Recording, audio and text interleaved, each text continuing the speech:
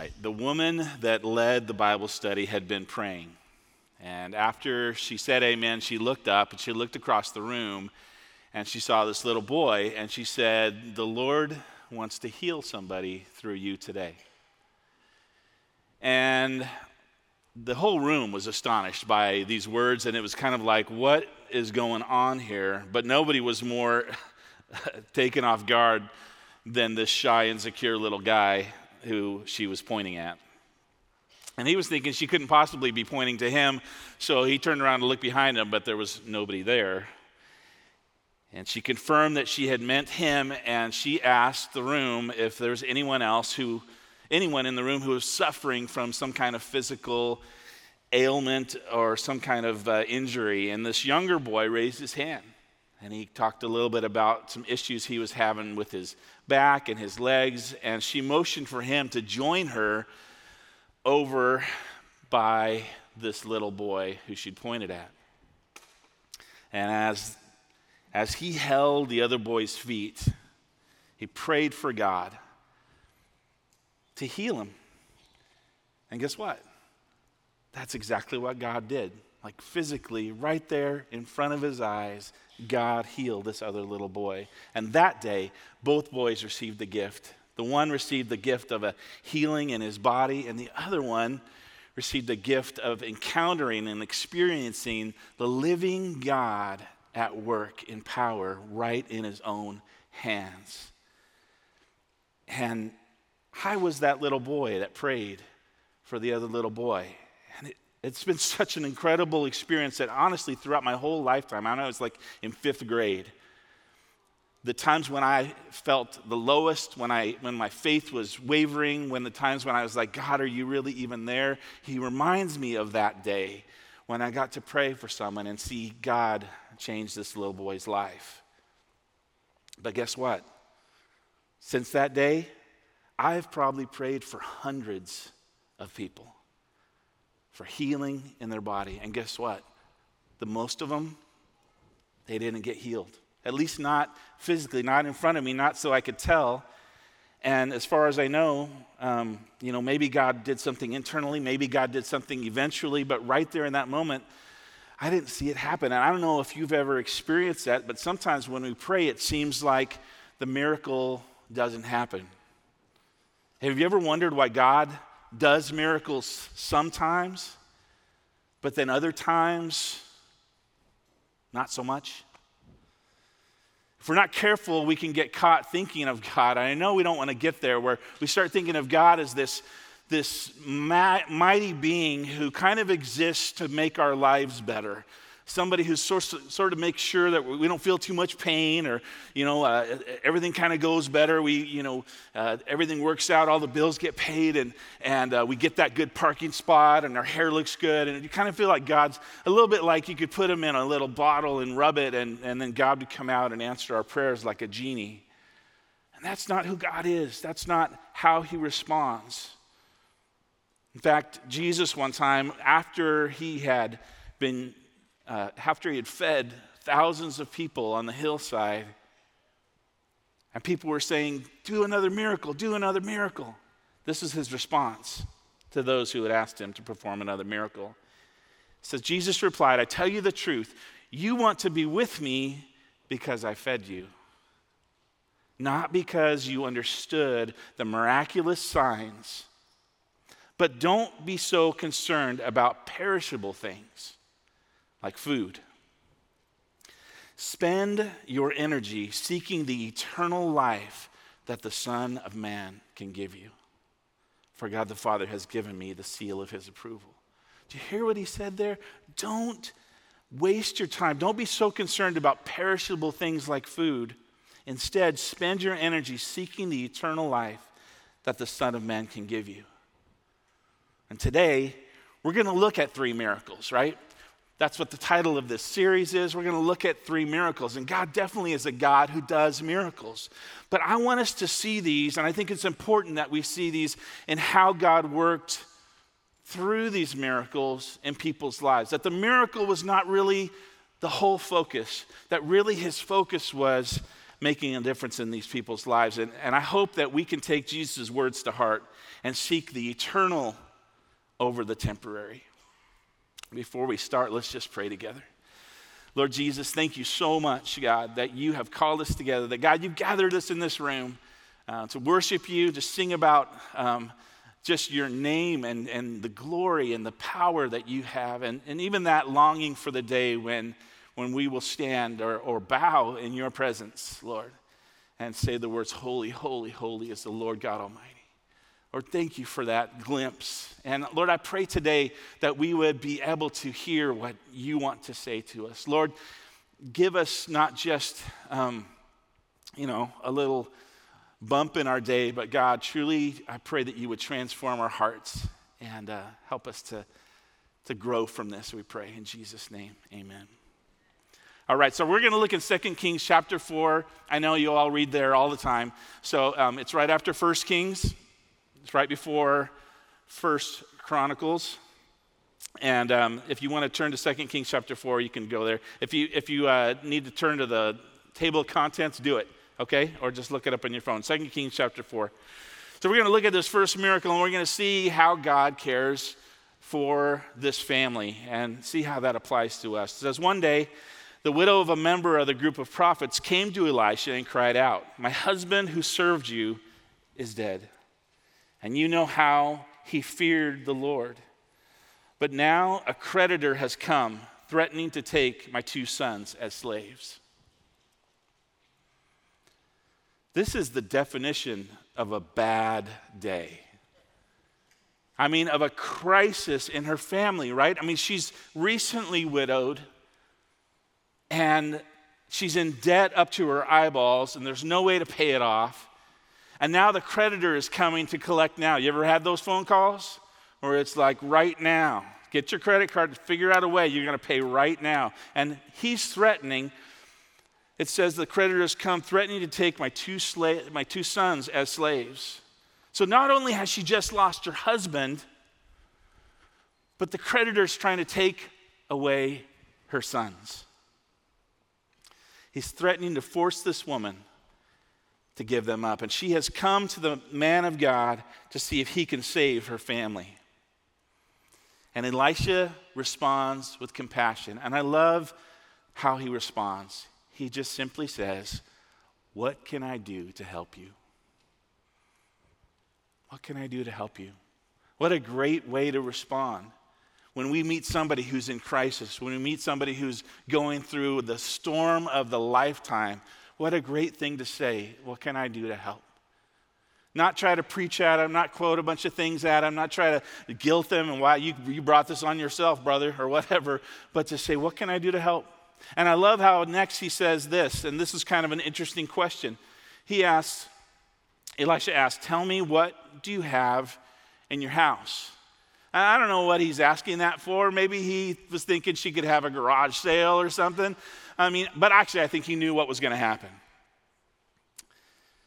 And her response to him confirms her situation. She says this, "Nothing at all except a flask of olive oil." That's not a lot. Can you imagine if your house was basically, maybe she'd already had a garage sale. All that's left is a flask of olive oil. Olive oil comes from, get ready for this, olives. But the process for getting the oil out of the olives is kind of a violent process. It takes a crushing and a pressing. And when I got to go to Israel, they took us to this replica of a village in Nazareth. And there's these olive presses. They have one there that actually works. And it's an incredible thing. They have to press the olives 3 times. I don't know if you knew that. I didn't know that.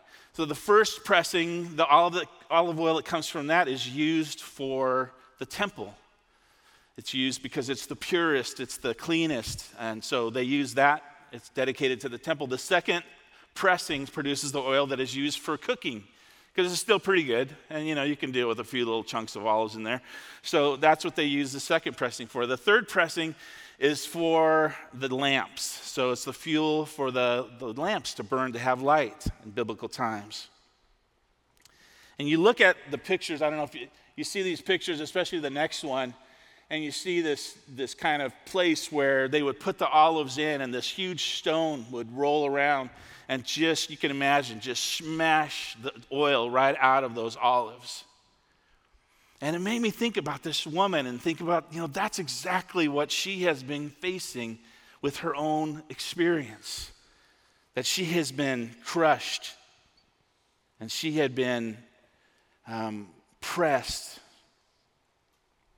And so I wonder if you can relate to that. She thought that she knew the end of her story was probably not going to go too well. But God was going to, just like we sang this morning, God was going to turn things around. And Elisha knew that was going to be happening, and he was going to write a new ending to her story. So look what happens next.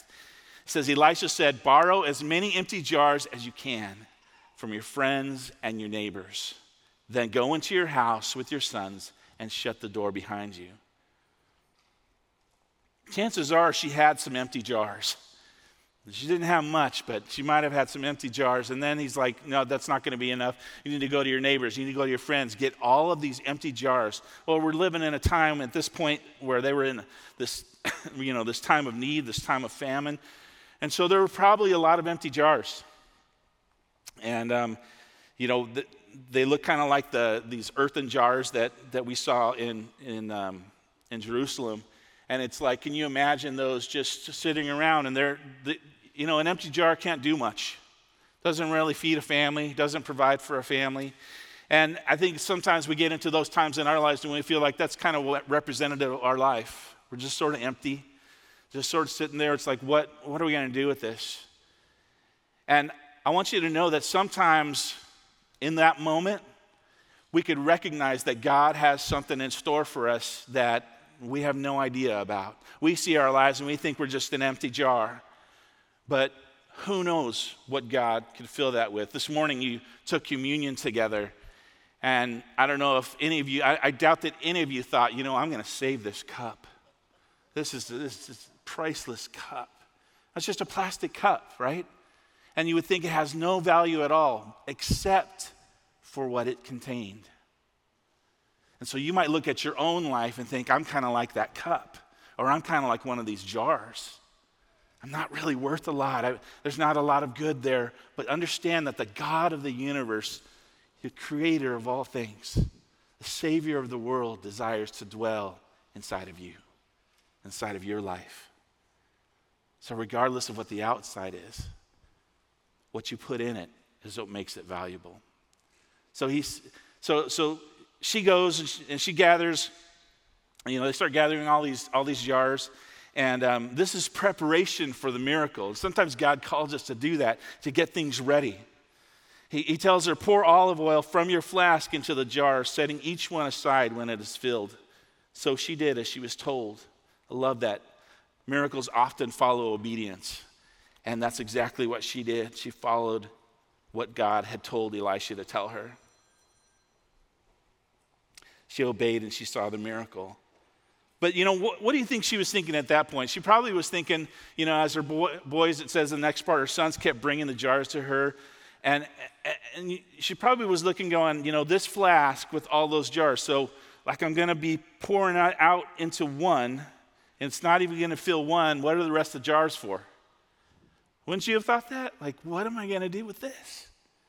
But it says her sons kept bringing jars to her, and she filled one after another. Soon every container was full to the brim. And she says, bring me another jar, she said to one of her sons. And there aren't any more, he told her. And then the olive oil stopped flowing, which is great because in a Disney movie, it would have just kept going, It would have flowed out of the house and down the street, and people would have been surfing on this big, wave of olive oil. But that didn't happen because God's not Disney. Thankfully.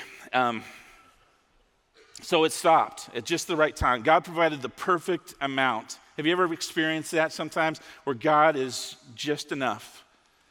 He makes it just in time. Sometimes we think he's late, and he arrives just in time. And then it says what's great that happened after this. So they had done this, remember, behind closed doors. Elijah had told her, go inside with your sons with these jars and close the door. Why do you think he said that? I wonder if it was because this was something God wanted to do just for them. And it wasn't meant to be this spectacle, this display for the whole neighborhood to see. God wanted this family that was hurting because the father had died and everything, all the pressure that they'd been under. He's like, go inside, close the door. This is just for you.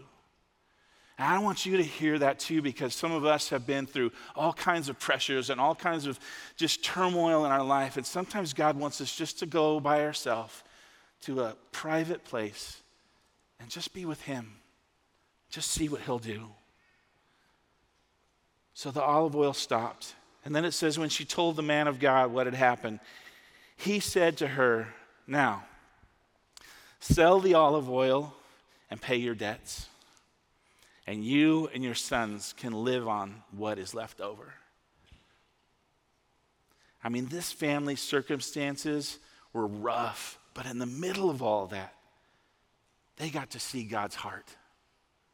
They got to see who God is. Even when they felt like they were getting pulled apart. You ever been there? Felt like their family was literally going to be shredded. And yet God stepped in and made it so they could be one. So if you have something that you're writing on, you can write this. I think on your note-taking sheet, it's actually already filled in for you. You're welcome. You can circle it or something. God desires to strengthen my family. You can say that about yourself, your family. No matter how it is in your family right now. Maybe you're just like soaring high, and that's great. Maybe you're going through something. And the reality is that God desires to strengthen your family. You think about what would have happened to this family if God hadn't shown up. Put yourself in the place of this struggling mother and her two sons. And know that God can turn your struggle into an opportunity to see his heart. I mean, he can turn our doubt into a downpour, and you know, but what else does this tell us about God? It tells us that he cares about this family. He cared enough about this woman and her sons that he made it possible for them to stay together. Think about it. Elisha could have said, good, put those boys to work, you know? They've been sitting around playing Nintendo too much. They need to get out there and do something. You know? But that's not what happened, is it? Well, why not? Because God knew exactly what that would do to this widow and her sons. He knew that it was more than about the oil, that it was really about their family. And he was able to relieve stress. He was able to make their home into a refuge again where they could grieve together and heal together. That couldn't have happened if the sons were sent off and she was left all alone. But God made that happen because, as it says in Psalm 34, the Lord is close to the brokenhearted. He rescues those whose spirits are crushed. Have you ever been crushed? Has your family ever needed a rescue? You know, the costs have gone up, but the pay hasn't. Fear and anxiety are suffocating. A diagnosis feels like a hopeless situation. Marriage feels like it's missing something. Addiction keeps pulling you down. Just get some news that causes confusion and kind of feeling a little bit empty like those pots. Any circumstances that crush your spirit and weigh on you and make you feel as though God is far away. The truth is that God is closer to you in that moment than you even realize. Paul the Apostle went through similar times. There was times where he had next to nothing. And in his letter to the believers in Philippi, he assures them that the same God who cares for him cares for them as well. And you know what? He cares for us too. Listen to this. The same God who takes care of me will supply all your needs from his glorious riches. which have been given to us in Christ Jesus. So in those times of crushing, look for opportunities for God to show up, for God to bring strength and provide in ways that maybe you just never could have seen coming. Maybe you need to know this today, that God wants to do a work in your family. He wants to strengthen you, to make your bond stronger, to bring healing from hurts. So that's one thing he wants to do. Another area that he wants to work on is kind of the circle that's around us. So kind of outside of our family, what is the support system? What is your fellowship? What is your life group or your Bible study or your accountability group or your small group? Let's jump down to verse 38. We're going to skip the middle story because I spoke on it a few weeks ago about the mom who got her son back, and we'll touch on that. But verse 38, it says this: Elisha now returned to Gilgal, and there was a famine in the land. So he'd been in these other places, Shunem, he'd raised this boy to life. Gilgal's about, 15 miles or so from Jerusalem. And when the people from Israel crossed over the Jordan, you remember that story? That they actually put 12 stones. Gilgal is that place where they commemorated God's miracle for them. But these times that they were in right now were not good. There was a famine in the land. There was a crisis going on. People were hungry. And we get a little glimpse of how this affected this group of prophets. It says, one day as the group of prophets was seated before him, he said to his servant, put a large pot on the fire and make some stew for the rest of the group. Seems like a good idea. A bunch of hungry prophets. I don't know what makes it different if they're prophets, but they're hungry. They're all affected by the famine too, right? So he's like, hey, let's put a pot on the fire and have some stew. And, they were probably in there learning from him, praying together, talking about how to help some people. And he tells his servant to start the water boiling. But, you can't have stew with just water. So it says next that one of the young men went out into the field to gather herbs and came back with a pocket full of wild gourds, which I think would be a great name for a band, the Wild Gourds. But never mind. Anyway, he shredded them and he put them into the pot without realizing they were poisonous. Whoa. I hate when that happens. Do you ever open the fridge and think, I don't know what to make, but I got to make something, and there's a bunch of food in here, so you just start grabbing stuff and thinking, oh, well, don't usually put these together, but okay, and you just get a pot or a dish or something. I'm pretty sure that's how goulash happened the first time. It was like, let's just put it all in there and bake it, and hopefully it'll be okay. That's kind of what this guy did. Let's just put it in there and hope for the best. Because he was young and inexperienced. And he heads out to gather some herbs, which I don't know if that's a euphemism for just going to find stuff to put in the water. But he comes back with wild gourds. And interesting thing is in Israel, there's all these orchards of palm trees that grow dates. And we were told that amongst those trees, there's this bush that grows and has this beautiful fruit, it looks like, on it. But inside of it is poison. So I don't know if it was those. I looked it up and poisonous gourds from Bible times, and this is kind of what came up. It's called Citrullus colocynthus. I think it's going to, there it is. And apparently these are poisonous. They're commonly called the bitter cucumber. And so we don't have maybe those here, but we have things that are very closely related. You guys ever seen these around along the highways? We grew up calling these pie melons. I asked somebody else what they call them in their family, and he's like, the melons that grow on the side of the ditch bank. I was like, that's not a name. That's a description. So, and I don't think this is poisonous, but I just like the look of it. So when you look at these, you got a little close-up picture of that, you think, oh, those look pretty safe, right? I mean, it looks like a little watermelon, and it looks like some kind of squash or something. It should be fine, right? So, but you can't tell if they're poisonous or not, right? But if you turn them around, You look at the other side, you tell right away, these are not good melons. This is not what you want to be eating. Don't put these in any stew.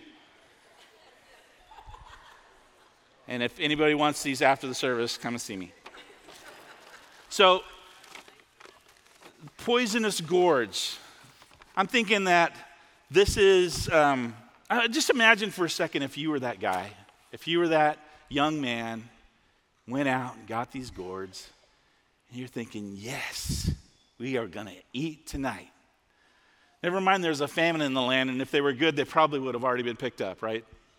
There's all these melons, all these gourds out here. I wonder why nobody's gotten them. Well, isn't it funny, though, sometimes how inexperience can be deadly, and how something that looks so appetizing at first is actually poisonous. Sometimes that's a relationship. Sometimes that's an action that we take, or something, some kind of business venture. Sometimes it looks so good, or it's that person, or it's that boat that we have to have, or whatever it is that think, oh, I need that, not knowing sometimes what it comes with. Evil is often disguised as something good, and he shredded them, and he threw them in the pot, and he didn't realize his mistake. And think about what's happening here. It's more than just some bad stew. Think about who he's feeding. This is his life group. This is his support system. This is his Bible study. Is there anything worse than a cook who poisons their guests? If there is, please tell me, because I can't think of anything worse that could possibly happen. It says some of the stew was served to the men. But after they had eaten a bite or two, they cried out, "Man of God, there's poison in this stew," which I think it would be great if you yell that out the next time you ate at your mother-in-law's or whatever, but don't do that. Don't do that. It says the poison in the stew, so they would not eat it, which, that's probably a good move at that point. When it tastes so bad that you can tell it's poisonous, that's probably a bad sign. But you think about this young man. How would you feel? This poisonous stew that you had made. Can you believe it? Just a little aside here, that some churches actually celebrate St. Elisha's Day, and somebody came up with a recipe called Elisha's Poisonous Stew. If you want the recipe, I will provide that for you. But this is actually the stew, I think, yeah. And I know it looks harmless, and it supposedly is, but I don't know if I'm going to eat a stew with poison in the name. Just saying. So there's a famine. Only food in the house will kill you. The young man's probably cowering in the corner. What does Elisha do? What does God do in this situation? Elisha said, "Bring me some flour." Then he threw it into the pot and said, "Now it's all right. Go ahead and eat." Who wants to be first? Right? I just saw you throw flour in there. I don't know. That makes me automatically trust. I think we give it to Bob first, right? And we watch Bob. Okay, now I'll have some, right? You got to make sure that Bob's okay first. But anyway, I would have thought, no way am I eating this. But he says, okay, dig in. And then it says, and it did not harm them. So number 2 is this: God desires to feed my connections. One of the biggest lies the enemy tells us is you're alone. You're alone going through this. Nobody else feels what you're going through. Nobody else is going to be there for you. You have to go through this all by yourself. But God never designed us to live that way. He designed us to have connections, fellowship, support, encouragement, sometimes challenges in our lives. And God wants to feed those. He wants to nourish those. When this man almost destroyed his support system, God came in and brought him the answer that would keep them connected. So let me ask you this. When have your weaknesses made you feel alone? Paul describes our interconnectedness by comparing all of us to a body. You've heard this before, right? The body of Christ. In 1 Corinthians, he says, this makes for harmony among the members so that all the members can care for each other. If one part suffers, like she's suffering, right? If one part suffers, all the parts suffer. And if one part is honored, then all the parts are glad. He says this, all of you together are Christ's body, and each of you is part of it. So God can turn my disaster into delicacy, and he can feed my connections. For miracle number 3, let's see how God wants to help us fulfill our mission. So it says this, and one day a man from Baal Shalisha brought, I don't know how to say that, so I just made it up, brought the man of God a sack of fresh grain and 20 loaves of barley bread made from the first grain of his harvest. So Baal Shalisha was pretty close to Gilgal, so this guy heard, Elisha's in Gilgal, I'll bring my offering, my tithe, to him. And so he did that. He brought this bread and this grain. And he's thinking, I'm bringing this to Elisha. He'll be able to, eat it and be fed, I'm sure, or whatever. But Elisha didn't see this as a meal for the prophets. Elisha saw this as a meal for this 100 people that are sitting outside. And he was led by God to feed them. But watch how his servant reacts to this idea. Elisha said, give it to the people so they can eat. Simple instructions, right? This is what the servant says. What? It says, the servant exclaimed, feed 100 people with only this? And we know because we know what happened with the oil, right? We know what happened even later with Jesus and the loaves and fishes. We know that God can do these miracles, but this servant honestly reacted probably how a lot of us would have reacted, like, Jesus, Elisha, this is not enough. Same thing that Jesus' disciples said when Jesus said, hand out these loaves of fishes and bread, right? Pastor Tommy talked about that last week from Matthew 15. I mean, it's only 100 people. It's not thousands, but still, like, this little bit is not enough. We need to understand that God is bigger than our doubts. He's bigger than the little that sometimes we think we have to offer. God can do more with our offering than we can even imagine. What is our offering? It's just simply, what do you have? There's so many times throughout the Bible that God he didn't use what people didn't have. And this is what I think is so important. God isn't asking you to give what you don't have. And I'm not setting you up for another offering. I'm just talking about in life with the people that you meet. God is saying, what do you have? He said it to the woman with the oil, and he's looking at this stack of bread, loaves, and this bag of grain. How many of us have said, God, this little bit will never be enough? How many times do we actually say, God, I am not enough? Well, we felt that, haven't we? And God keeps showing us over and over again, you don't understand. With me, it's more than enough. With me, you're more than enough. So Elisha repeats this, and I feel like there had to be a little bit of a tone to this because he repeats what he said. Give it to the people so they can eat. And he says, for this is what the Lord says. Everyone will eat, and there will even be some left over. When they gave it to the people, there was plenty for all, and some left over, just as the Lord had promised.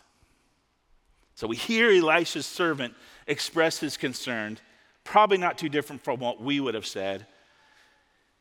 And we see that God can make something out of nothing. That in the middle of this mission, the servant was sent out to give the food to the people. That was his mission. The little that he had was what this man had brought, but he brought that to the people. And what did God do with that?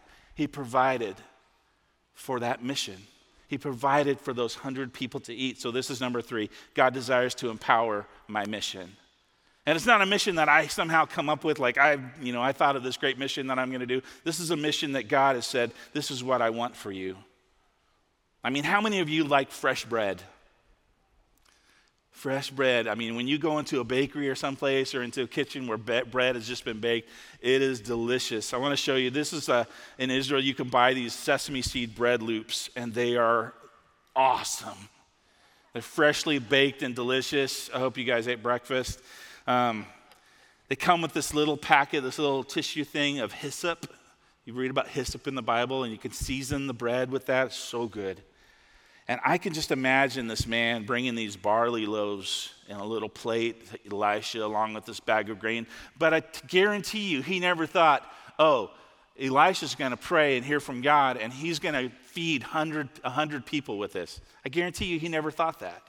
He was probably just thinking, oh, my crop's a little low this year, but you know what? I got to bring my first fruits to the Lord.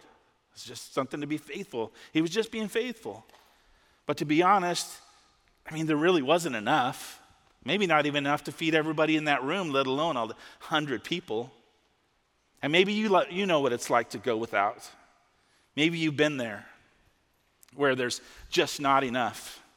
Not enough food, not enough rent, not enough things you need. Or maybe you've been on the other side and you've been able to help somebody in need. That's so great to be able to experience the gratitude and the joy. Just like that, this miracle is about more than just God multiplying bread. It's about him making a difference in people's lives and doing that through us. The servant heard what Elisha said, but it seemed impossible. How could this feed all those people? But God had a mission for him. And this is how God made us too, to do the work he prepared for us. In Ephesians, Paul wrote this: God saved you by his grace when you believed, and you can't take credit for this. It's a gift from God. Salvation is not a reward for the good things you've done, so none of us can boast about it. For we are God's masterpiece. He has created us anew in Christ Jesus so we can do the good things he planned for us long ago. Who knows what God has planned for you? Who knows what mission God has in store for you? For me. God's the one who knows everything about that. Just when we think there's no way, there's not enough, I'm not enough, that's when God can open up the miraculous. And we say no way, and God says, way. We wrestle with doubts, weaknesses, and our own lack, but God has more than enough. His power shows up when we least expect it. And God has called every single one of us to a mission. Every single one of us. You and I are part of his mission. We can look at our task or the problem or the big crowd and we can say, I don't have enough. Or we can lean more into God and see what he can do with our little bit. You think about it for a second. I'm almost done. But I want to ask you a question. How many people can this bread feed? And I want to contend today that that's the wrong question. Instead, let us ask, how many can God feed with what I have? Maybe you don't have a lot. But God's saying, what's in your hand? If you're wondering about what God's desire is for you, he wants to strengthen your family. He wants to feed your connections. And he wants to empower your mission. That is God's plan. That is God's desire for you. Let's pray together. Jesus, we thank you for calling us and for working even when we just see lack. God, you see abundance. You have an opportunity, God, at so many times when we're weak, when we're lacking, when we're struggling, God, to come in and do what only you can do. Lord, I pray for those right now in this room or listening to this message, God, that are in that place of being crushed. They're in that place of being weighed down, of being maybe even feeling like there's poison that is coming in and trying to steal away the connections that they have. God, I pray right now in this moment that you would come and cause overflowing of your presence, of your goodness, of your grace in their life. Lord, whatever that is, whatever their need is, Lord, right now in this moment, I just pray, God, would you bless and meet that need? And would you do it in a way that is abundant, that just is like, oh yeah, that's how God is. That you go above and beyond what we could ever ask or imagine. We thank you for that. We pray this with gratitude, Jesus. In your name, amen. Amen. God bless you. Would you stand? And I want to just pray a blessing over you. May you go in the grace and the peace of Jesus Christ, and may he empower you for your mission and strengthen your families and feed your connections. God bless you guys. Have a great day.